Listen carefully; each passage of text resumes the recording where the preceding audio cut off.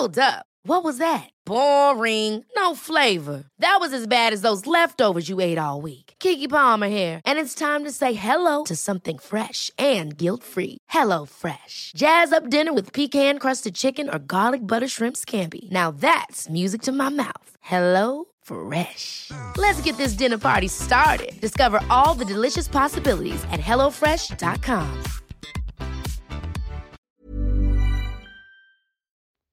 Hi, my name's Saffron and I'm from London, and you're listening to Dame Baptiste Questions Everything. My question is, what is something we should stop normalising? Okay, here comes the show, and remember, question everything. Hello everybody, welcome to this episode of Dame Baptiste Questions Everything, a podcast for myself, comedian, writer and occasional actor Dame Baptiste, my producer friend Howard Cohen, aka The Hizzer. Hello. And a mix of very special guests pose the questions that need to be asked, and we are talking everything from Saffron, our producer Saffron, who's leaving us now. Bye Saffron, thanks for everything. I mean that.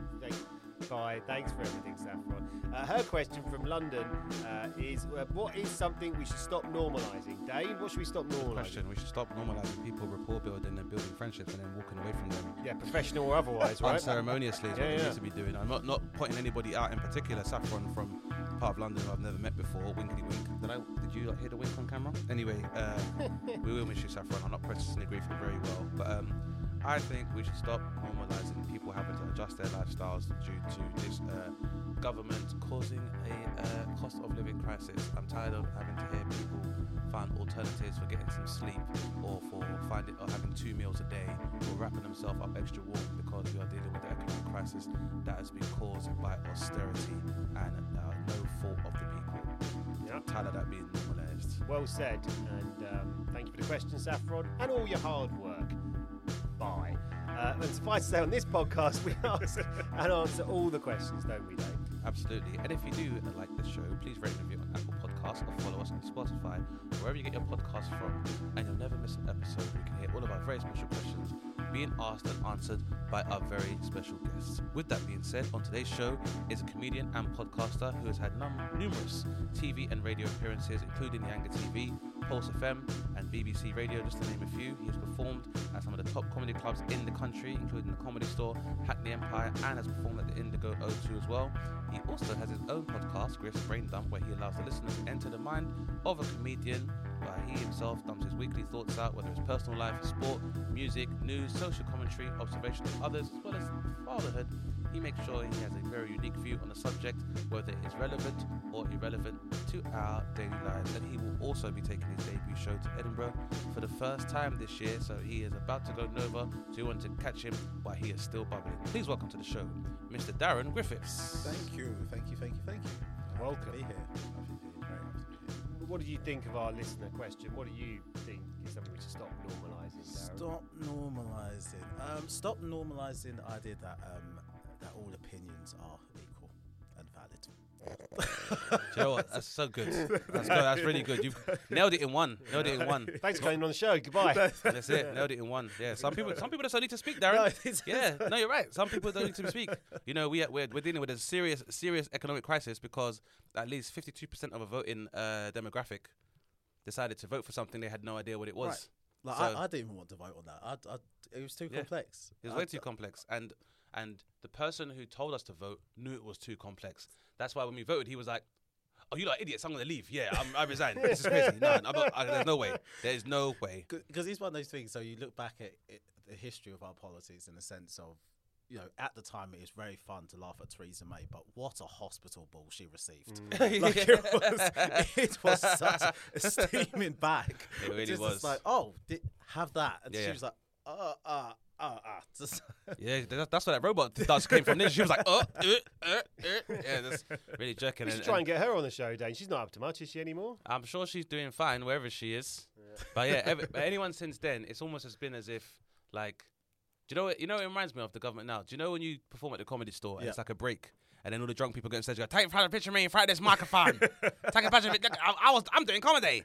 That's what the last 3 prime ministers and the chancellor have been. Yeah. There's a bunch of people being like, "I can do it. Give it in my hand." And everyone's gone, "Get down.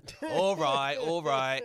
Right, it might even like down to the culture secretary who like hates other cultures. I feel like that shouldn't be your job. Or like then we had the equalities minister who doesn't believe there's racial inequality in this country and shouldn't have to listen to it. So You got the chancellor recently who forgot to declare his luxury apartments. oh yeah, that was that guy as well. Yeah, and then the one who was like, I'm in charge of the money, and then a few days later it was like, the money has never been lower in history. So yeah, we need to definitely start normalising.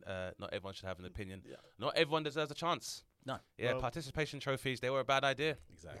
Generation X was right. With that grey cloud of disaster hanging over us, it's probably time for a question, isn't it, Dane, as the format of this show dictates? Absolutely, Darren, as our very esteemed guest, we'd like to invite you to ask the first question. Could be any question you'd like, which I'd like to discuss for about 15 minutes. Then my producer friend Howard would like to pose a question to you to discuss for the same amount of time. Then keeping up with tradition, I would like to pose a question for you that we discuss for 15 minutes. And then we'd love for you to tell our listeners and viewers where they can find out about your good works, past, present and future. And I guess I will try and hold it together while Saffron walks away. So yeah, Darren, the floor is yours to ask the first question. Okay, so my question is, it might sound odd, so I may have to explain it after, but it is this: why do people have children? Good question. Good question. What inspired this question, Darren? Of course. So my show that I'm taking up to Edinburgh is called Inconceivable, and it is about mine and my wife's struggle to have our first child, and we had to go through IVF to do that. But going through that does make you question why you want children. Not so much going through it, but facing the roadblock of not being able to have kids. Yes, You then suddenly go, oh, why do I actually want kids? And when you speak to other people who don't want them, and they're like, oh well, no, that's definitely not the reason why I wouldn't want them. I think I definitely want them. I mean, for that reason. So I can leap into this one with a fully, both testicles. Yeah. Because I've done similar stuff, man. Right, brilliant. Yeah. I mean, this feels like a confessional scenario now, Dane, rather than a normal. But like, how long was your before you? So you have a person now. You've made a human. Yeah, made a human. Yes. How long did it take to make the human? So it's obviously I'm not talking about the little. I'm talking about the longer process. Yeah, the longer process. You can include it as a cumulative figure if you want. Yeah, no. So I guess me 12 minutes, right? It's 12. Wow. Okay, isn't that normal? 7 over here. But a divine number. But no, so for us, we met in 2017, right? And I didn't think we were particularly trying, but she didn't tell you. Yeah, she did tell me, but we weren't particularly careful either. And then from the moment of I'm acknowledging there's a problem from having my first test done to have some kind of semen analysis, that was probably mid 2019, and then we didn't have our daughter. We didn't conceive until October 20. Right. And stuff. So in the scheme of things, and compared to other people go through that process, not that long. It's like 4 years, or 3 years. Yeah, 3 years. but it's in the sense of, for me, feeling like I'm in that process. It was from mid 2019 to the end of 2020. It's just over a year. Where it wasn't one of those was, you have couples who try tirelessly for 10 years and go through 4 or 5 rounds of IVF, and it's just heartbreak. We didn't have that, but was in it longer than I would want to. Yeah. Did you have because this is the thing, I think I've told you about this in my life. I've talked to you about it off mic day, but did you have like the ups and the downs when you were trying, or was it just like we're not getting anywhere? Because that's what happens to a lot of people. They just don't get pregnant. Yeah, so we just didn't get pregnant. We just didn't get pregnant. And like trying to have a kid is really not fun. When you're trying to have a kid. Yeah, when you're trying to have a kid. That's an important point. Yeah, because you I think it's painted to us that, and I think that's why you have the similar line of questioning. When you get married, then because we can have kids, and even in your head, you're like, well, we get married in 3 months, 3 or 4 months. Yeah. You know, we'll try and we'll have a kid, and it'll be great. Can I have a holiday first, please, with my new partner? Back off, everyone. Honestly, It's can the I difference can I between- experience sleep?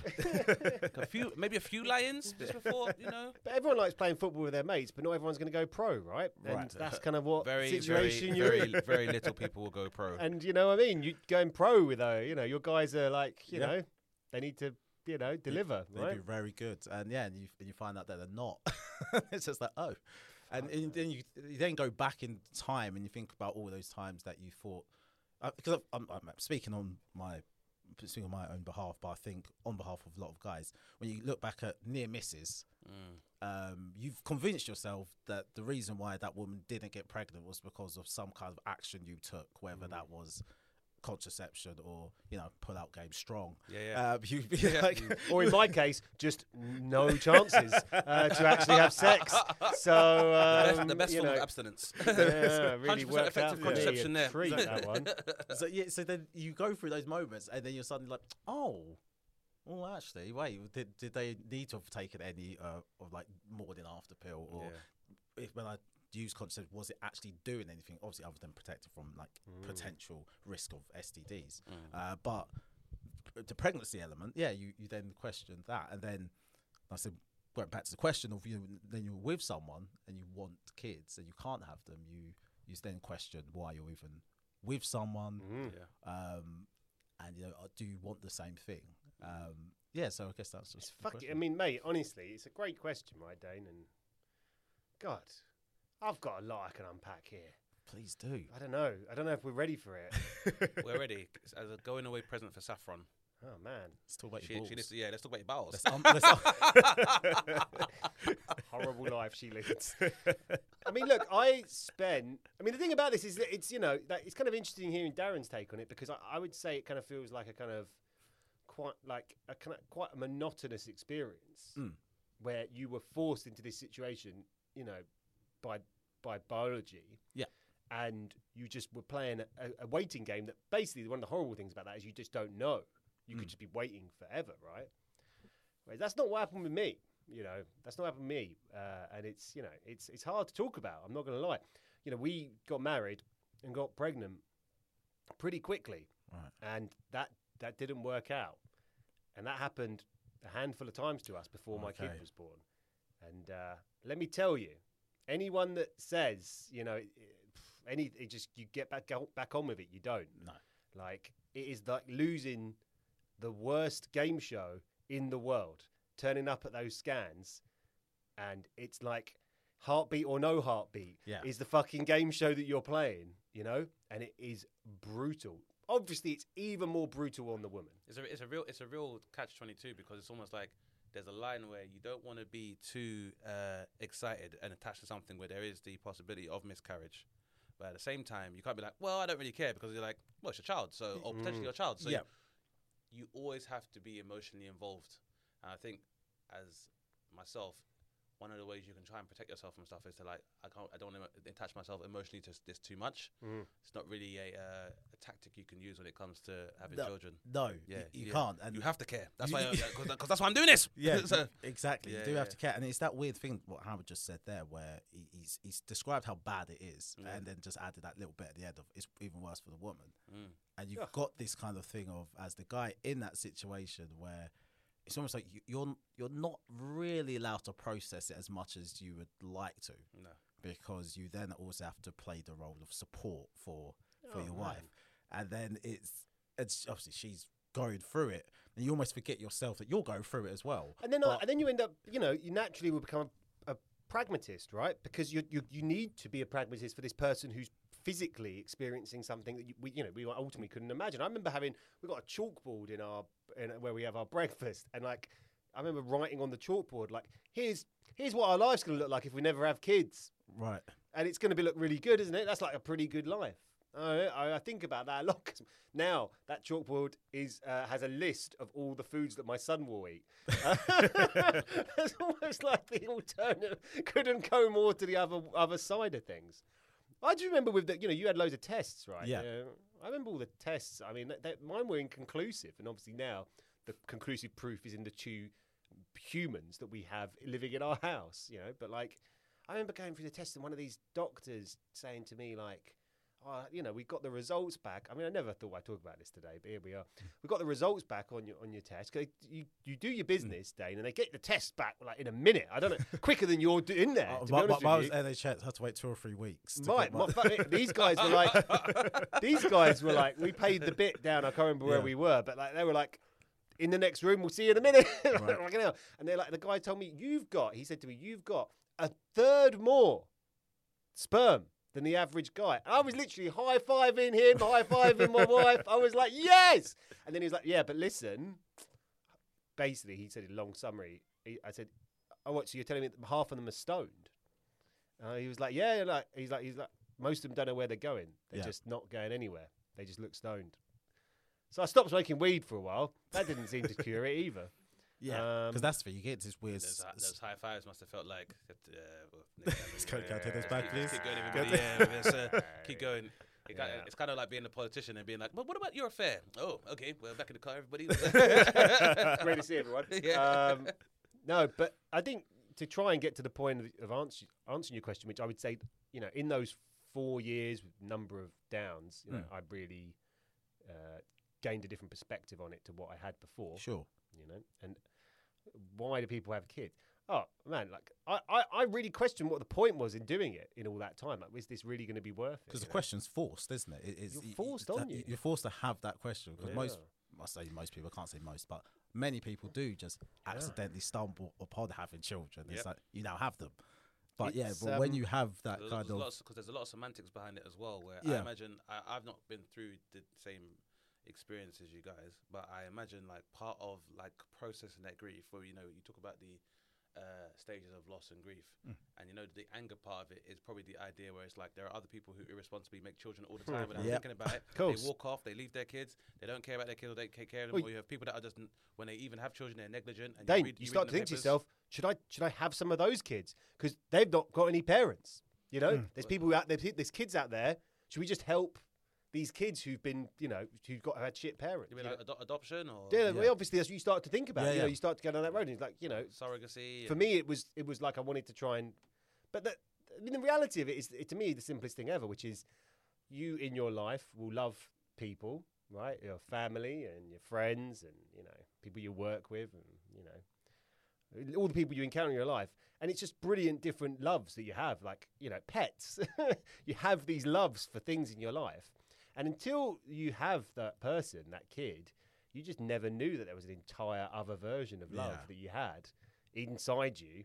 That was, you know, only until they arrive do you realise it. No, 100%. Even that bit we were talking about adoption, I had to...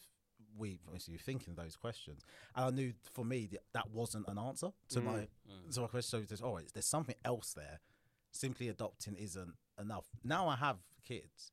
There's part of me that'd be like, oh, actually, I would foster, and I'd want to give back now. But there was something obviously in my head that I still haven't really fully unpacked of why that child has to be biologically a part of me. Is that maybe that's part of the answer, is that it's not just a question of something where you discuss the moralism or semantics of raising a child.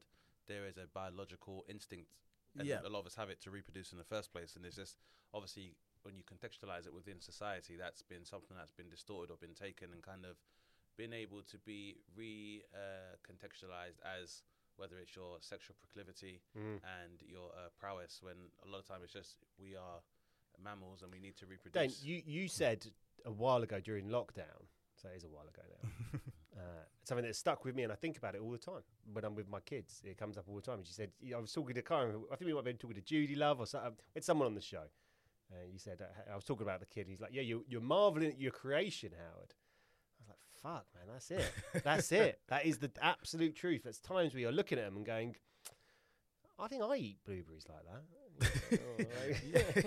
Which I imagine it's a real experience to watch like a smaller version of yourself do certain things, even because you have to think about, I guess, with children, they're even observing every minute detail of how to human from seeing you. 100%. So it's almost like you'll smile, or even the way you might smirk is something they learn from you, and they take all of their visual cues from you as well. My son says sure. all the time because I say sure. Because he'll say, "Can I have some blueberries later?" And I'll say, "Sure." So now I say to him, "Can we go to bath time now?" He'll be like, "Sure."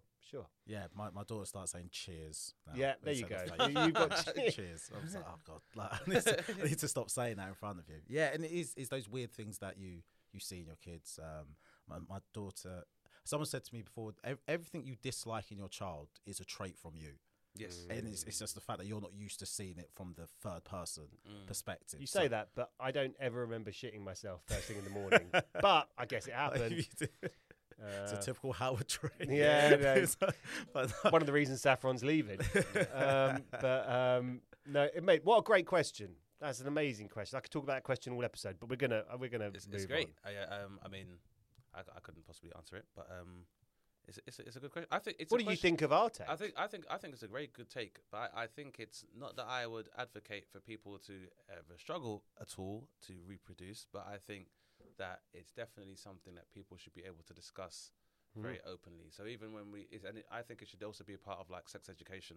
Yeah. Like obviously, people understand about sex, and we can talk about orientation and then the importance of the fluidity of sexuality, and we can talk about like consent, and these are obviously important and should be important pillars of that discussion. But I definitely think when it comes to reproduction, we should speak about why people want to have kids, because I think one of the things that I have thought about in my own introspection about having children is that obviously you make a child and it's my kid, but when you are thinking about pondering your own existence, you don't think about you being owned by somebody else. Yes, that's very true. And so at some point, you, as much as you're like, this kid is a reflective of me and everything they do is me, at some point, in whether they do it in a nice way or they are a bit more malicious about it, they'll be like, can you leave me alone, person? I'm my own person, please.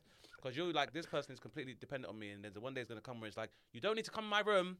I have my own separate life. Yeah. And so that's kind of part of it as well, is that, I guess it's part of that sacrifice is something people should consider as well, because I feel there's a number of human issues which stem from the fact that people either cannot let go of the fact that their children have their own lives, or they, people want to live vicariously through their children. Yeah, of course. Because the child is a younger version of themselves. It's like, well, now I can try to live the life I want using this person as a proxy. And I'm not sure if all of these things are healthy. And I feel like we all know most time people seek therapy is based on issues that stem from childhood and the relationship with their parents. So I think everybody should have to ask themselves or fill in a form. Like, I think there should be a theory and practical test when it comes to sex. Yeah, I'm game for that. Not just before it. I'd want a bit of a gap. But just I don't want to fill in a form before I have. But I'm not going to be in that situation. My question is very different, Darren, but your question was excellent. Oh, mate. cheers, thank you. And I look forward to you said an Edinburgh show this year about that. Yeah, sure. Well, Yes. I'm sure there'll be a Good- lot good- of good blokes. Good name too. Yeah, thank you. I'm sure there'll be a lot of blokes holding hands, trying not to look at each other, like the end of Toy Story 3. My question, and it's worth pointing out to listeners, I don't know Darren. I don't know you, do I? No. But like, I was thinking of you coming here today, and I was thinking it's really nice to meet you for a reason that I feel a bit embarrassed about talking to you about. Okay. Which is my name's Howard. Yep. And I would class myself as having a bit of a shit name. Now, I don't want to be rude, okay? Don't want to be rude. But I would say traditionally, the name Darran is a tough name. It's a tough sell. It's gone out of fashion, right? There's some names that have Dane's face when I'm saying this. I feel like I'm in trouble. But Darren's reaction is I'm in the back of this plane, experiencing the turbulence, alongside my fellow model named Saffron, trying to work out how I was going to land this plane. Saffron. I mean, those are two great, strong names, right? What can I say? Never know key rings, though. What? That's what I'm saying. Howard is so confident in his shit name Yeah. that he knows other shit names when he says them. And he is right. Yeah, thank you. Thank fuck for that. I'm wondering for a really awkward 15 It's like one of those minutes. moments where you buy a decent pair of like Primark shorts. You're like, these are decent, and then you go on holiday and there's like a man 20 years older and he goes, "Ooh, yeah." You go, "Ah." Exactly. It's like, another one is Harold. I often get Harold because I introduce myself and say my name's Howard, and they'll go Harold, and I'll go, no, it's the other shit name. It's not Harold, it's Howard. Anyway, but there are some shit names, and what makes a shit name? Why are they shit? I can't really tell you why the name Howard is a shit name. No, I wanna but make it clear Darren. that Darran is spelt with 2 A's as opposed Yeah. to. And let me. I'm not sure if sorry, that I've just makes got to it. tell you one thing Yeah. about Darren that makes it very special for me, and this is he would fucking hate me doing this. But tough. My oldest brother's middle name is Darran. Right, and we were rinsing for ages about it, and he didn't get married. Right, he had kids and a partner and everything. And they decided to get married many years later. And we were there at the registry office, and I just remember the moment where it was building up to saying his middle name, and I'm looking at my other brother and all his mates from school, and honestly, I'm holding a camera because I'm supposed to be filming, just shaking because I can't cope because they're about to say that his middle name's Darran, and he had to. And not only does they say it, he's got to say it back, hasn't he? Because And she has to say it. Yeah, And she's she- got to say it. Honestly, it was incredible. It was one of the funniest moments of my She's saying her life. vowels are going. Well, there's a sickness. Oh, man. There's a sickness in the sickness and health. There you go. But I don't know why. I mean, I guess I don't know. It's unfair. Maybe I'm just unfair on the Darrans. No, and as It's Darran, yeah, not Darren. As they pointed out, my name is spelt slightly different, but I'm not sure if that makes it worse. I'm not sure if someone's burnt a meal and you've just tried to put ketchup on top of it and gone, look, it's not that bad. It's not that bad. Yeah, So it's a flambe kind of. yeah. Yeah, I mean, I'm over here with Saffron, sitting here with names like supermodels. I mean, yeah. It's just very different over here. That Yeah. being said, What makes a shit name? I think it's about the profile of people who have the name as well. Okay. So I think Darran didn't start off as a shit, and shit's probably a harsh word to use. The word you're looking for is common, and I think when the name becomes common, then people are pained to say it because it's not a common name, Adolf, but there's not a lot of Adolfs coming through. But I wouldn't be like, ha ha, like Howard. Like even just, let me just say it. Howard. Like, listen to the sound of that. It just doesn't. But listen to this. Dane. Like that is like, yeah. Yeah. What can I say? Who am I? Dane. Oh, hey, meet Howard. Do you know what I mean? Like, it's not. Oh, here's my mate Darran. Yeah, see, that's all right. I think it's all in the delivery, though. I feel, and I feel like for many years, I think sometimes I said this. It goes back to parents. It really is about what kind of life people are building for you. Because there's two extremes of the spectrum. I think you get like common and what I see as like shitty or boring names or overused names. But at the other end of the spectrum, for me, are the over celebrity names. Right. Where people because there is like a trend of celebrities giving their kids these really weird names that a lot of people have this trend where I feel like some people give their kids these impossible names on the basis that it will predispose them to stardom, not realizing most of the most successful stars have very basic names like Chris and Dave and Tom and Harrison. But they're kind of like just like vanilla. Like Tom. Tom, it's like fine. I've got nothing against Tom. He's probably quite a confident guy. Yeah, because Tom's a common name, but not a shit name. Yeah. Whereas like Graham. No offense to all our listeners who call Graham, but Graham, Howard, and Darran are going on a night out. No, cool. no, Do you know what? I've just got something going. I've just got something going on, so I can't make it. They'll be out there. Nothing much happens. Yeah, basically, nobody went. Basically, Graham got on the jukebox for a bit, and then they got drinks in. Hey, it's Danny Pellegrino from Everything Iconic. Ready to upgrade your style game without blowing your budget? Check out Quince. They've got all the good stuff, shirts and polos, activewear, and fine leather goods, all at 50 to 80% less than other high-end brands. And the best part? They're all about safe, ethical, and responsible manufacturing. Get that luxury vibe without the luxury price tag. Hit up quince.com/upgrade for free shipping and 365-day returns on your next order. That's quince.com/upgrade. Ever catch yourself eating the same flavorless dinner 3 days in a row? Dreaming of something better? Well, HelloFresh is your guilt-free dream come true, baby. It's me, Keke Palmer. Let's wake up those taste buds with hot, juicy pecan-crusted chicken or garlic butter shrimp scampi. Hello Fresh.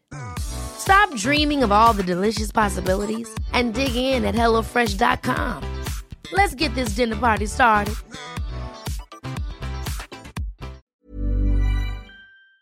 Like, whoever knows Howard loves an IPA.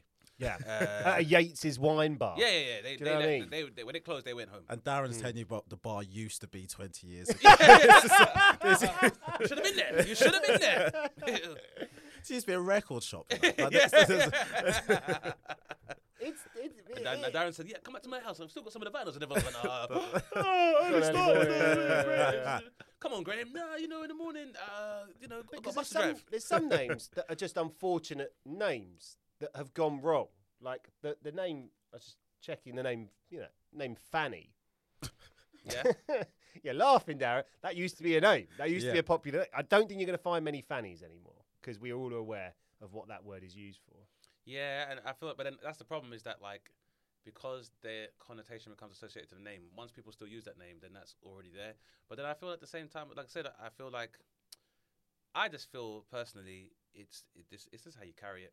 Right. I think it's how you carry it. I think there are Darrens and there are Howards out there, and if you just carry a name in a certain way, because Elon is not a name. No. And I don't think it's going to be a name moving forward. And that's because the person with it, I'm pretty sure, would trademark it and charge people to use it because that's how far they would go.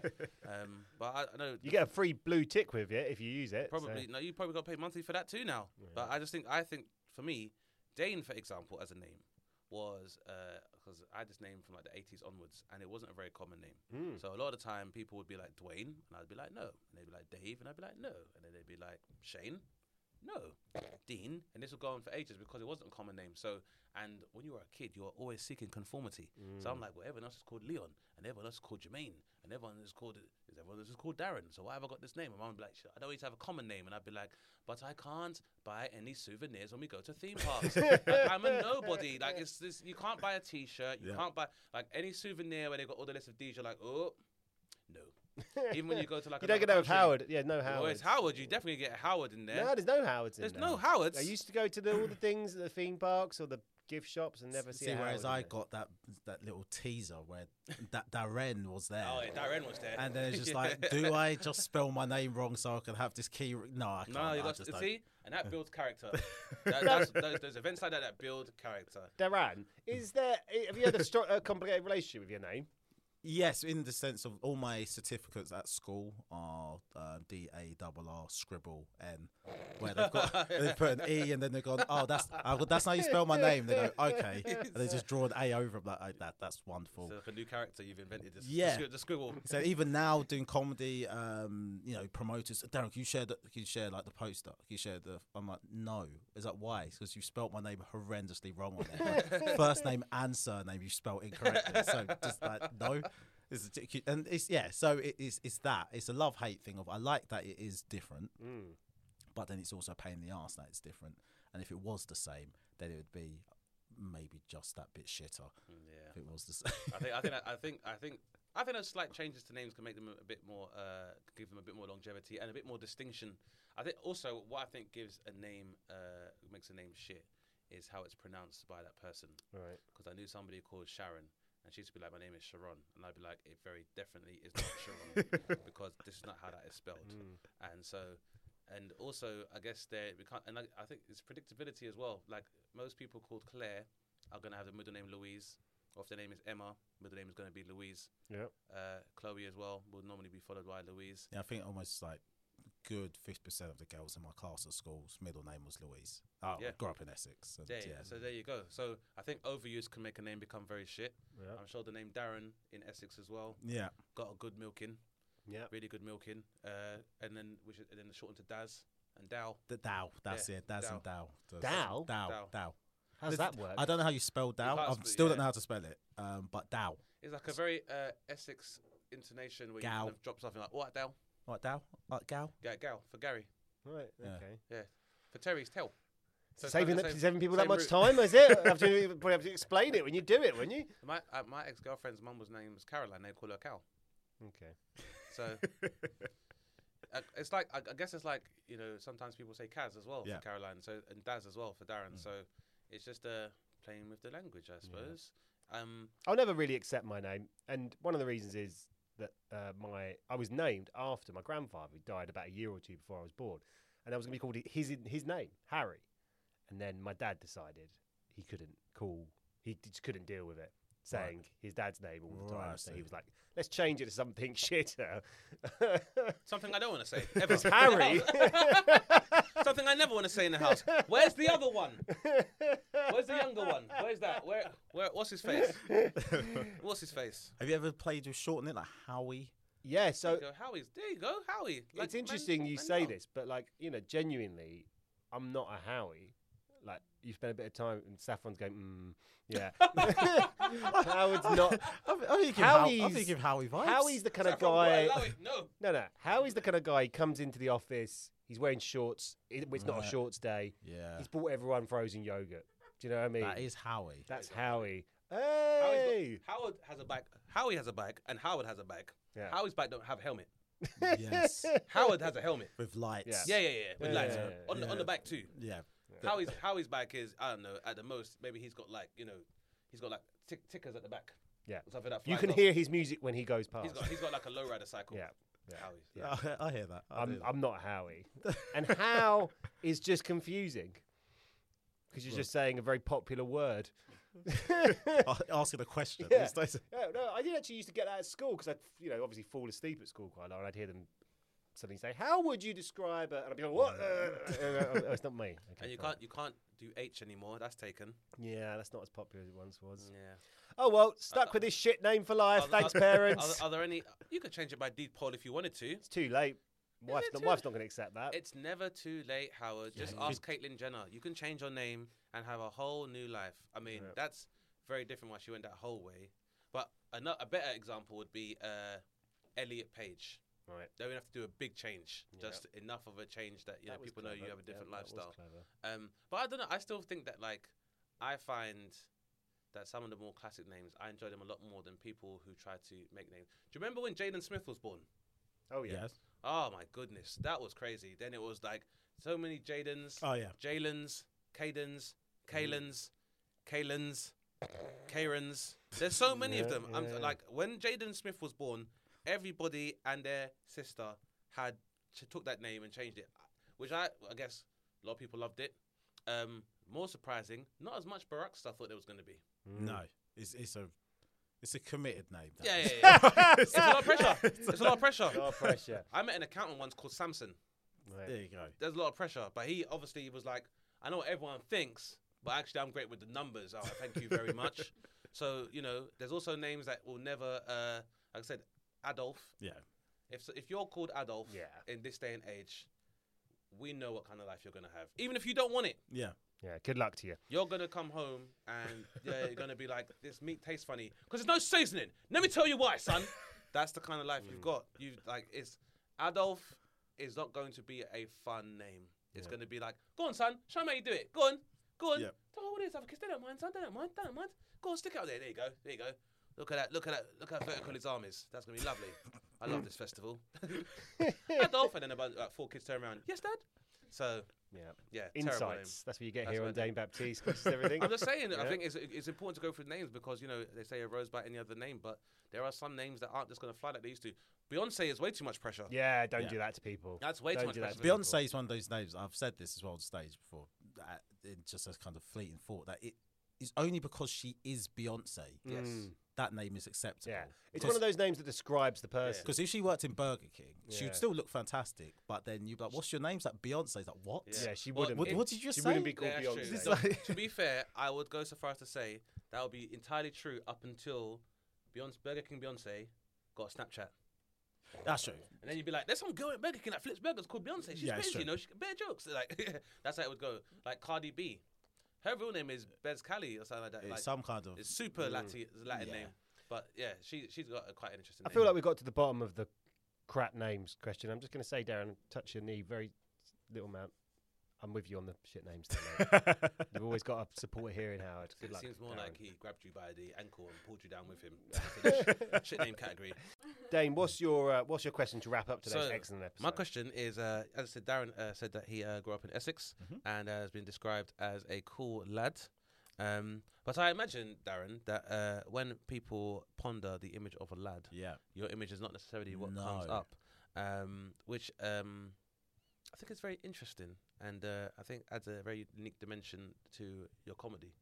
because I feel like the delivery and just basically just how you sound. But most people would not associate that with our look. No, not at all. But I feel like myself, that's always something I've wanted to fight against within comedy and try to not pigeonhole my contemporaries and my peers. And I've always wanted to make sure that there's not been a pressure for black comics to have to deliver their comedy in a certain way or have a certain aesthetic or sound that people associate with, I guess, the black British identity.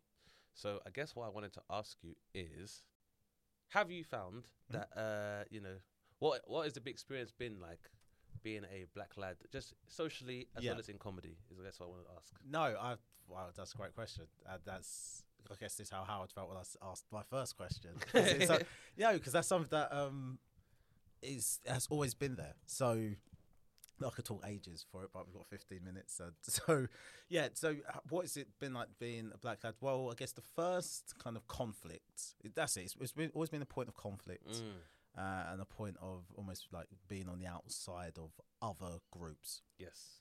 In the sense of being a black guy from Essex, all my cousins are in London. So South East London, like yourself, so Lewisham, Blue Borough, and then North West London. And so, which is as black as you get in London, because they're from Brent, innit? Yeah. Exactly. Those two boroughs, yeah.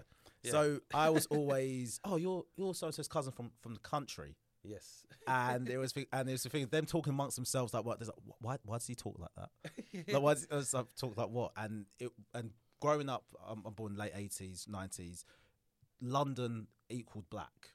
Yeah. So it was, if you was white and you was from London and you spoke with that kind of, I guess what they call multicultural English now, you'd be steamed as why you're talking like you're black, and vice versa. That if you was black, and maybe if I was from Manchester, we could hear a strong other accent. Then like, I was from Manchester, but the fact that I was from Essex, which kind of sounds like London, but it's not quite London. Actually, it just sounds like the white people from London. That's what was in their heads growing up. And that's because a lot of the working class white people in London moved to Essex. Exactly. So for them, it's like, why does he talk like he's white? Even when I got to uni, where it's meant to be a bit more open-minded, multicultural, it was only like a few months in where one of my mates spoke to someone who knew me and he found I was from Essex, and he just kind of went, because what? Because I thought you was like someone from like North London and you just talked, how you talk. I was like, no. Because what year did you go to? Aston in Birmingham. Okay, and he goes, no, this makes more sense now. It makes more sense. And so it's that from that perspective. Then the flip side of the lad perspective, in the sense of, until I open my mouth, I'm that big black fella. In a pub, is that big? And I'm not even that big. I just think there's something that's in kind of white people's minds that black people get bigger. Listen, when I go to comedy clubs, if I wear black, people will stand in front of me because they expect me to search them as a bouncer. Yeah. I don't have a bouncer's physique, but it can work. People come up to me and go like that, spread their arms. Yeah, for a search. You just put your arms up, please. You can get a lot of free drugs from doing that. But so is that it would be in the corner of a pub and people being like, not sure how I'm gonna be. Yeah. And then I'll open my mouth and then I'm talking about football and I order a pint and then they're like, oh yeah, you're all right. Yeah, he's all right. He's all right. Yeah, Dal's all right. It's just like, so it's just Freaky Friday. That's all right. So they're having to reconcile that. And then I guess in comedy, it's a similar thing of, I mean, I never, fortunately, I didn't really make a conscious effort. It just happened. I never went to the black circuit or to the mainstream. So I just did gigs where I could do gigs. Yeah. So I ended up gigging on both. Me too, yeah. And, but I did find myself when I did the black rooms, seeing everyone come on like, oh, South London, make some noise, and the crowd go crazy. And they're telling kind of those anecdotal stories and jokes about growing up in London. I felt a pressure of, my experience growing up in London is visiting my cousins. So I'm going to tell stories about me and my cousins. And the crowd are kind of like, don't really get like whatever. And then someone else comes was like, yeah, West London makes noise. Crowd goes crazy. I'm like, okay, what's going on here? And then it's only when I saw, it's two things happen. I saw Jason Patterson. Yeah. To start talking about a pub, like going to the pub and stuff. And even though he's from South West London, I saw the black crowd kind of pull back from it. Yeah. But I sat there really just laughing my head off because I just got everything he was talking about. And I thought, well, he's being authentic. Yes, he is. And then when I next went on stage, and the first thing I said was, "Oh, I'm from Essex," and there was this collective, like, bubble pop in the crowd of Black Room, where they kind of went, "Oh, this is okay." Now tell your jokes, because I never realised until I said I was from Essex. In front of a Black Room, they kind of sat there, going, "There's something not connecting here. We don't understand what's happening. Don't understand what's happening. He's saying things. I don't get what he's saying. I'm not listening." Why does man sound like that? Yeah, I'm not, yeah, exactly. Yeah. I don't understand. What is that? What's he trying he's trying to go mainstream or something like that. That's what man, be real, bro. What's going on? And then as soon as I'm from Essex, they're like, "Oh," and then I make jokes about that. They're like, "Yeah, man's, you're right, you're right, you're right." Man's out there still. Man, alright, still brave, bro. It sounds like you've managed to kind of overcome some of this adversity. Yeah, I've in comedy. I'm not talking about the world. That would be an insane statement to make, by the way. But in terms of, but that's how it happens, though, Howard. I think it's that I brought it up because I've had a similar experience. Well, I guess obviously I grew up in Southeast London and in Lewisham, but even when I grew up in Lewisham, where I grew up in Lewisham wasn't like Lewisham Central, right? Even though I could kind of relate to a lot of those experiences, but I definitely found that my approach, and just in terms of like how to deliver comedy to a predominantly Black audience, there can be some pullback if you haven't got the experience of knowing how to contextualize that narrative. And it's equally challenging because the way it doesn't work the other way around. If you are a white comic and you can mimic what is perceived to be what they call like Black vernacular, or like any Black kind of tonalisms, you will be lauded and pedestalized. And you'll be celebrated if you're, and that's 100%. Not just in comedy. You see that in music as well, where if you're an Adele or Ed Sheeran, like, and you can look at any of these artists, all of the people singing behind them are Black. Yeah, because I don't know one good white singer who doesn't have all Black backing singers. But to be able to mimic a Black sound as a white person is almost like a cheat code for stardom, where he's going from Elvis to Eminem, etc. Whereas being a Black person that can mimic white people, the only time we've seen that successful is in more recent times with the current cabinet in the government. And even part of that narrative means you almost have to actively deny your ethnicity, whether it's you have regressive policies against other people that resemble you, or you deny any of the challenges that come with being a part of that ethnicity at the same time. But yeah, it's a very. You get rolled out as that voice on morning television when a racism happens the night before.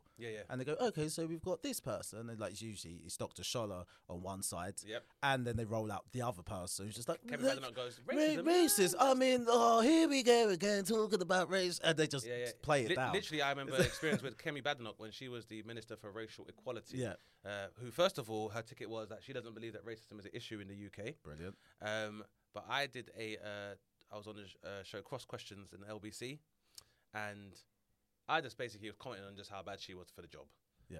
But they had misquoted me on the show and said that I said she was the wrong kind of Black, which isn't something I would say. Because it's just very too simplistic. And also it would be kind of hypocritical for me to talk about this and then But her reply was, I don't need to listen to the experience of racism from a Black person that's brought up in the UK because I was born in Nigeria. So that person's experience of racism is not relevant to me. What to Black people in the UK is? So because as a Black, she says about me because I'm a Black person in the UK. What could I tell her about racism when she's actually from Africa? Right. However, I would beg to differ because that's actually your job. You're supposed to be listening to people in this country about experiences of racism. It's not all my constituents, unless you're from Nigeria like me, I don't really care. I don't really what care. You've got to say. But she was like at the time minister for like Saffron and Walden. And there's what that is. There's like 11 Black people there. And that's literally the next kind of borough from where I grew up. We know there's about 11 Black people there. And Michael, Stephen. Right, you know them. and only 5 of them just play for the football teams nearby. So. But no, it's important to bring up because I think that like a big part of my work and I guess my journey within comedy was that I found a lot of predominantly Black rooms. There was very few, quite narrow pockets for you to kind of move within. Like you said, if you're not from zones 1 to 6, or you can't very key into your, I suppose, your immigrant heritage, and be like, I'm from Nigeria or Congo or Ghana, etc., then those audiences would kind of, be a bit more defensive or be a lot less receptive of what you were saying because I think, black people are as subject or victim as white people in that they take their self-image based on media suggestion. Yeah, 100%. So for most black people do not, because they don't see that there are black people in Essex, because they will not be given profile. If they don't see black people, that many black people in Wales, unless it's Colin Jackson or Shirley Bassey, they don't really see them there, and so they begin to build this idea in their head that black communities can't thrive in those places. Black people, if they do live in these places, cannot be in touch with their own identity. And yeah, only up until recently where I've seen a lot, just due to I suppose economic reasons, more members of the diaspora are moving into places like Kent or moving further out to Surrey, or more people are living in Essex. And I don't mean just like Ilford. I mean like moving out into Essex. Then people are becoming a lot more receptive to it. But yeah, it's interesting you had a kind of similar experience. Yeah, and it's exactly that. And I think I do look at, you another act, because you sometimes, watch do comedy before I started doing comedy. And I always remember your voice standing out to me for that kind of similar reason of, I hate how this sounds. It doesn't sound like the other black guys. Yeah, exactly. And it's no, it was very distinctive. Yeah. I was, at the time, I remember exactly where I was. I was like, oh, this guy's got that thing that a lot of British acts don't have. Yeah. Which is, and you've talked about this before on this show, Dane, the kind of inspiration from America or certain acts in America that isn't a traditional British sound for a comedian, I would say. And, so it did stand out. Yeah. And it's like you said, I get the point where saying it's not like the other black guys, but the reason why I made it a personal point not to feel the pressure to conform. Yeah. Because I'm weaned on the same comics that my other counterparts are, like whether it's like Def Jam and stuff like that. BET Comic View, like whether it's the Kevin Harts and the Chris Tuckers and the Cat Williams, I'm watching the same comics and stuff as well. But I think for me it was like one of the things where it's like they do it so well, I can't mimic that. Right. But it's more of a question of, rather than, like I said, not just like don't sound like the other black guys doing it. It was more like I'm trying to sound like all the black guys. Yeah. Whether you're the black guy from Stonebridge or you're the black guy from Milford Estate or Pepys Estate or North Peckham Estate, but you can also be the black guy that lives in Norwich, or you're the black guy who you live in South End and your parents are like have come over and that's where because they're like doctors or nurses and stuff. Because it's definitely about, because I think even then if we limit ourselves with language and even limit ourselves with archetypes, it very much limits our ability to have that kind of broad reach anyway. Yeah. Well, and it taps into that thing that's come up a number of times on this show, Dame, which I'm often keen to repeat, which is stop saying the black race, black races. Multiple different groups within different identities. Yep. Stop doing that. There's only I think it's about, because, and I guess on that base of because then once we start to try to question other people's blackness, then it becomes even more restrictive. And I think it's about if anything that will link us really is ideology and politics, because whether it's all nuanced, but we all have kind of a similar experience in that respect. Whether it's like common ancestry and common experiences in terms of where we are placed in society, kind of thing. But I think, have you found that you've got a lot of feedback from people who are also from like Essex and stuff like that? Yeah, that's good. Literally, it's the same thing with so whether it's the show content, so if I talk about IVF, people come up to me going, oh, I've gone for IVF, my sister gone for IVF, or if I talk about, growing up in Essex, there's always just one black guy or black woman kind of like, oh yeah, I'm from Romford. Or, I'm from Chelmsford. He's like, okay, I grew up in Ilford, mate, by the way. It's Ilford, I'll take it, yeah. So I think it's massively important. I think it's super important because, I think comedy, and I've always felt like comedy is the more honest version of politics. Yeah. In that, number one, its barriers to entry aren't the same as normal political parties and stuff. And number two, like that's how you're effective, is that how many people can relate to your narrative and your manifesto. You're bringing other people in from different constituencies, from different places. So it's good that someone's locking it down for the Essex gang. Well, we'll be rooting for you. You've been an excellent guest. It's been an excellent episode, Dane.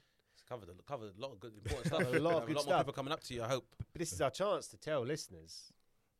Yeah, so let us know about the show Inconceivable. When and where can people find it at the Fringe Festival? So at the Fringe, it's going to be at Bunker 1 at Pleasance Courtyard. Go on, mate. Go on, mate. Be at 4:45. Good time. Fucking go on, Darran. Yes. Come on, mate. It's going to be 4:45. So yeah, get tickets. Is that Ilford, Howard? That's how I tell you imagine why. Howard from Ilford I would be tell you why, listeners. Go on, good sir. I tell you why, listeners, I'm saying that is because, and we're not going to do this now because we've got to wrap up the show. But like, that's a tough place to go. Right. You got a chance, mate. Yeah. With the fringe. Yeah, you got a chance to do something for yourself there. And those two things you just said to me, Bunker 1, Pleasance, 4:45. Yeah, 4:45. Yep. Do you know what? Go on, Darren. You can fucking have that, mate. Yeah. Whereas if you're like telling me something different, I'd be like, I see what you mean. Yeah. good luck, fucking hell, Darren. I know what you mean. What 1:30 a.m. at the Yuck Lounge. It's like, so where's that? It's in Leaf. Yeah. It's above the kebab shop. Yeah. I'm living there too, so you can. So that's there. I've got work in progress shows up and down the country on my I've got the dates for that on my website, darrangriffiths.com/inconceivable. And that's where you can see me. You can find me online at Darran Griff on Twitter and Instagram. And you can also check out Darran Griffiths' Brain Dump, which is available on Spotify. And my other podcast, because we absolutely cussed Michael Akadiri when he went on national radio and didn't plug our podcast. So we have another podcast with Michael Akadiri and Kazim Jamal called Late Nights and Wet Wipes, and it's just us talking about parenting. We start the look, I'm a list of that. You're all new dads as well. Yeah, exactly. Yeah, shout out Kazim. Yeah, shout out Michael Akadiri as well. Good friend to the podcast. Kazim, man, come on the podcast soon, man. We need to finish off the Three Musketeers then. Yeah, well, I need to write to that podcast. I've got lots of fucking material for you. Yeah, please do. Jesus Christ. What a pleasure, though. And, mate, honestly, best of luck. No, cheers. Thank you. And best of luck to Saffron, our producer, who's leading us today. I'm not ready to talk about Saffron right now. But thank you very much, Darren. It's been a pleasure having you on the podcast. Is there a sad version of the theme song we can play at the end? You've been listening to Dane Baptiste Questions Everything, hosted by Dane Baptiste and myself, Howard Cohen. For more from Dane and myself, make sure you follow us on Instagram at DaneSnaptiste and at The Howard Cohen. You can now support us on Patreon.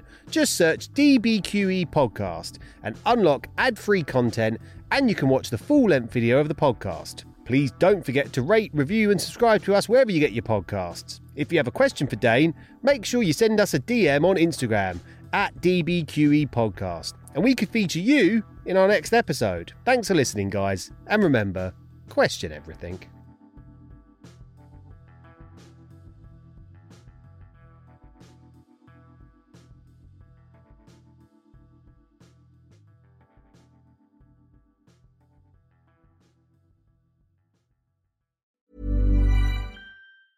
Ever catch yourself eating the same flavorless dinner 3 days in a row? Dreaming of something better? Well, HelloFresh is your guilt-free dream come true, baby. It's me, Keke Palmer. Let's wake up those taste buds with hot, juicy pecan-crusted chicken or garlic butter shrimp scampi. Hello Fresh. Stop dreaming of all the delicious possibilities and dig in at HelloFresh.com. Let's get this dinner party started.